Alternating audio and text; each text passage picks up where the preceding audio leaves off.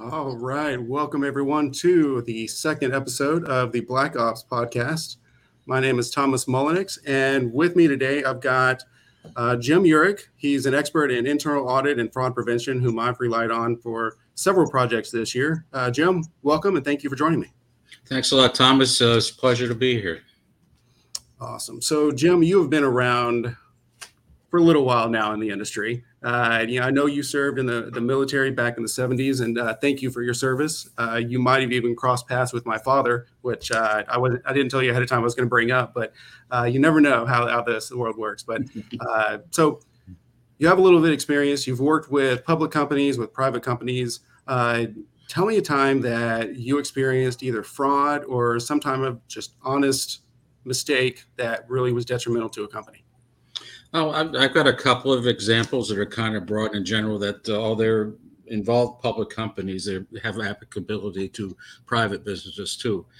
One of them was an internal audit that we were doing for a division of a company located in the former Soviet Union. It involved inventory.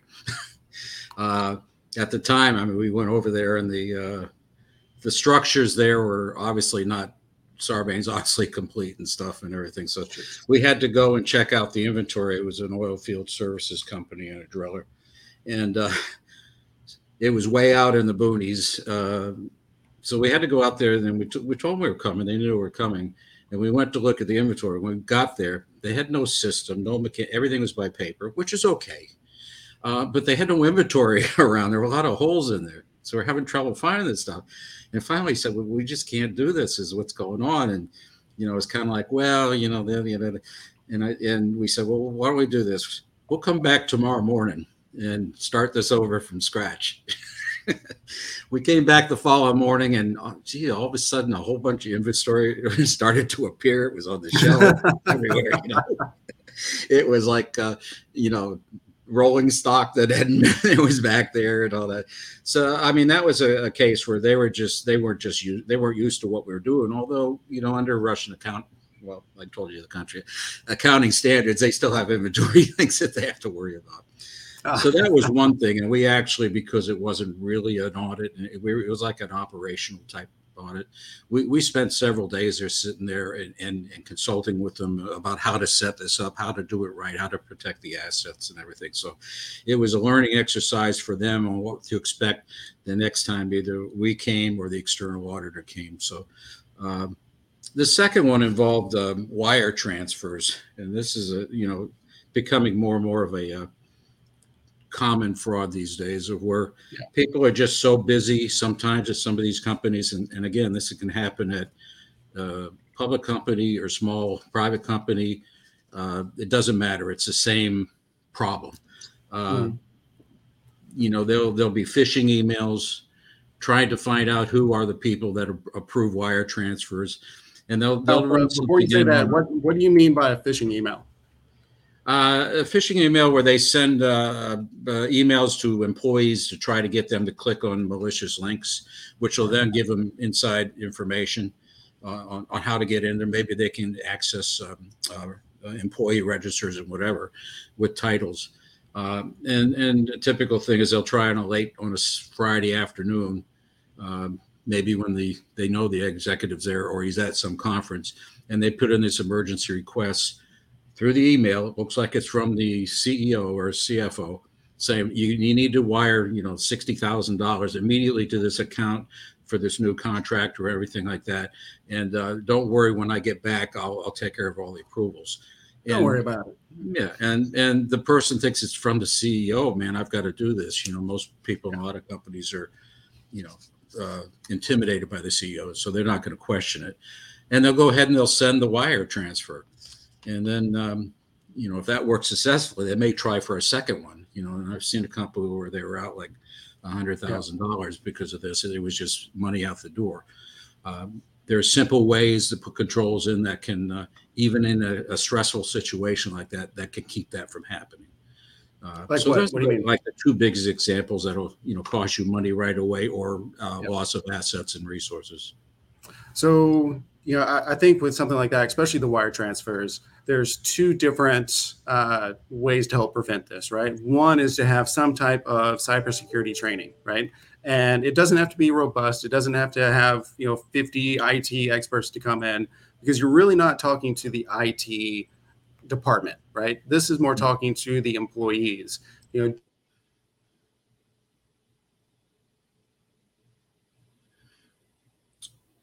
think I lost you.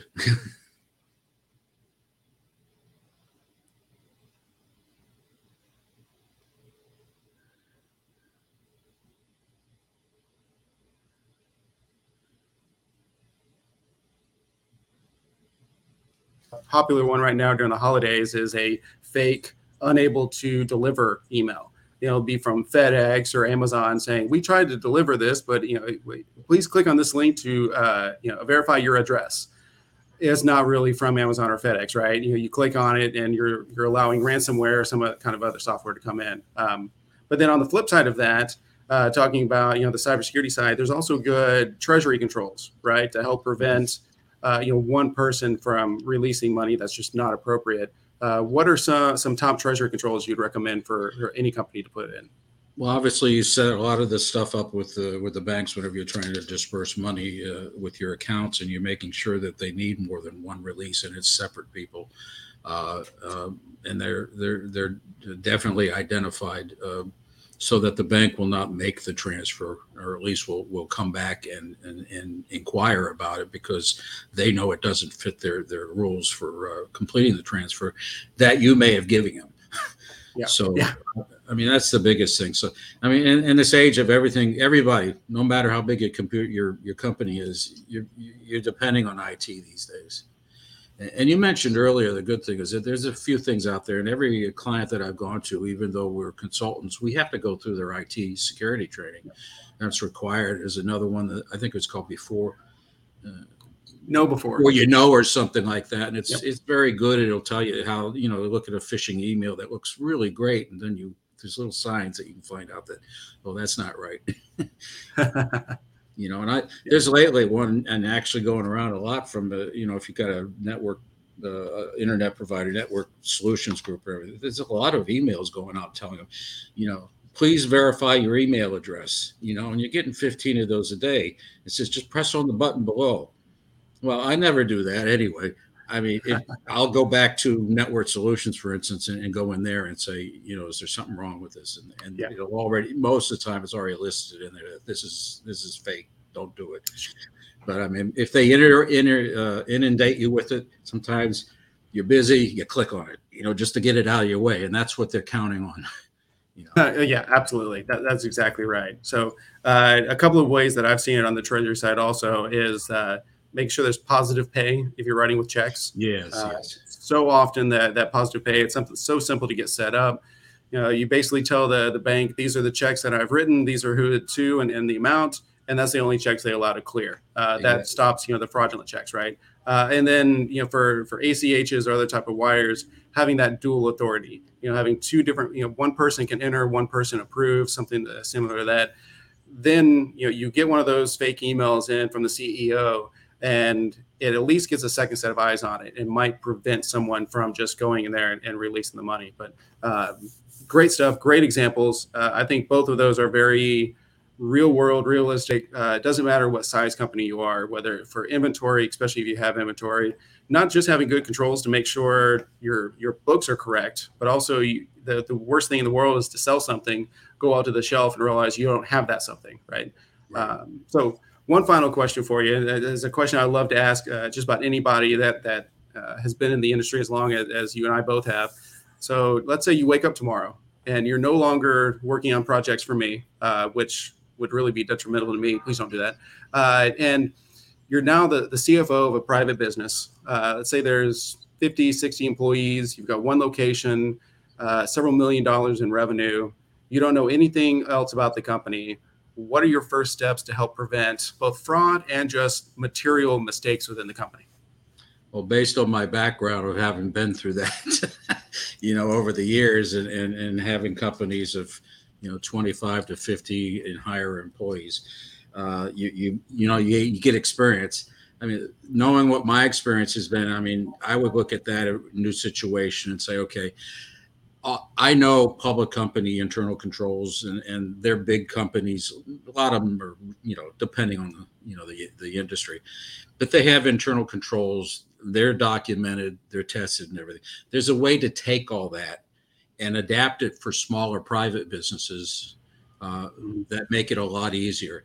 And just doing that gives you a confidence that at least if somebody's stealing the money, you know who's stealing it, basically. But I mean, that's what I would do. First of all, I talk with my IT people if I had one. If not, if I'm the IT person, there's things I'll set up the safeguards like the positive pay and all that. Uh, and I would, it doesn't cost a lot, but hire a an accountant or something on the outside to once in a while look at your books. Just pay him as needed. He's not auditing them. He's going to help you with this. Even an internal auditor can do the same thing. We're not expressing an opinion. We're just helping you to control your business.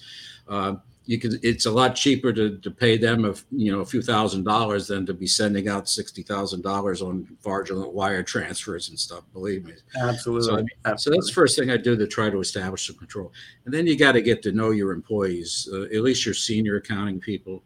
If somebody's overstressed or something, make them take a vacation, hire in Bob the accountant to come in for that week or so, Yep. unbeknownst to the other guy, and have him just get in there and look at the stuff and say, hey, this is a little questionable. You may want to look into that. Something that that person wouldn't tell you otherwise, especially if that person's committing fraud.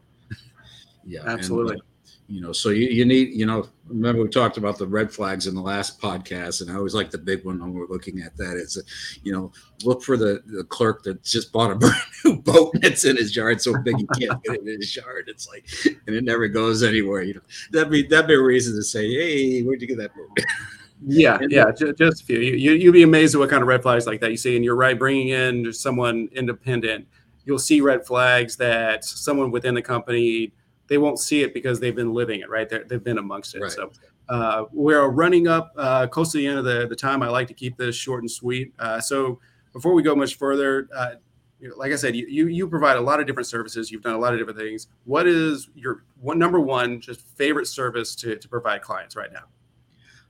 I like to set up the control systems on somebody that's never had it before. I love to go into a company, especially if it's something I haven't done before, learn what they're doing. It harkens way back to my days as a mechanic in a fighter squadron. I just love to find out how things work and everything.